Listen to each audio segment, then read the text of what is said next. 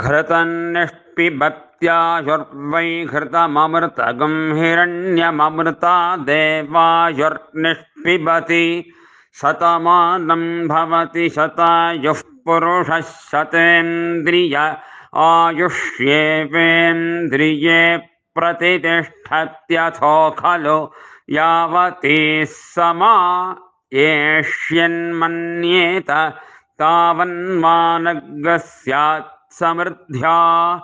इममग्न आयुषे वर्तसे कृधीत्याहायुरेवास्मिन् वर्चो दधाति विश्वे देवा जरदष्टिर्यथा सदित्याह जरदष्टिमेवैनं करोत्यग्निरायुष्मानिति हस्तं गृह्णात्येते वै देवा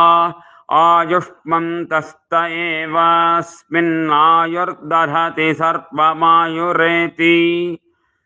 रसं देवानागस्तोमेनेति हिरण्यादसदिति द्वाविगुंसतिश्च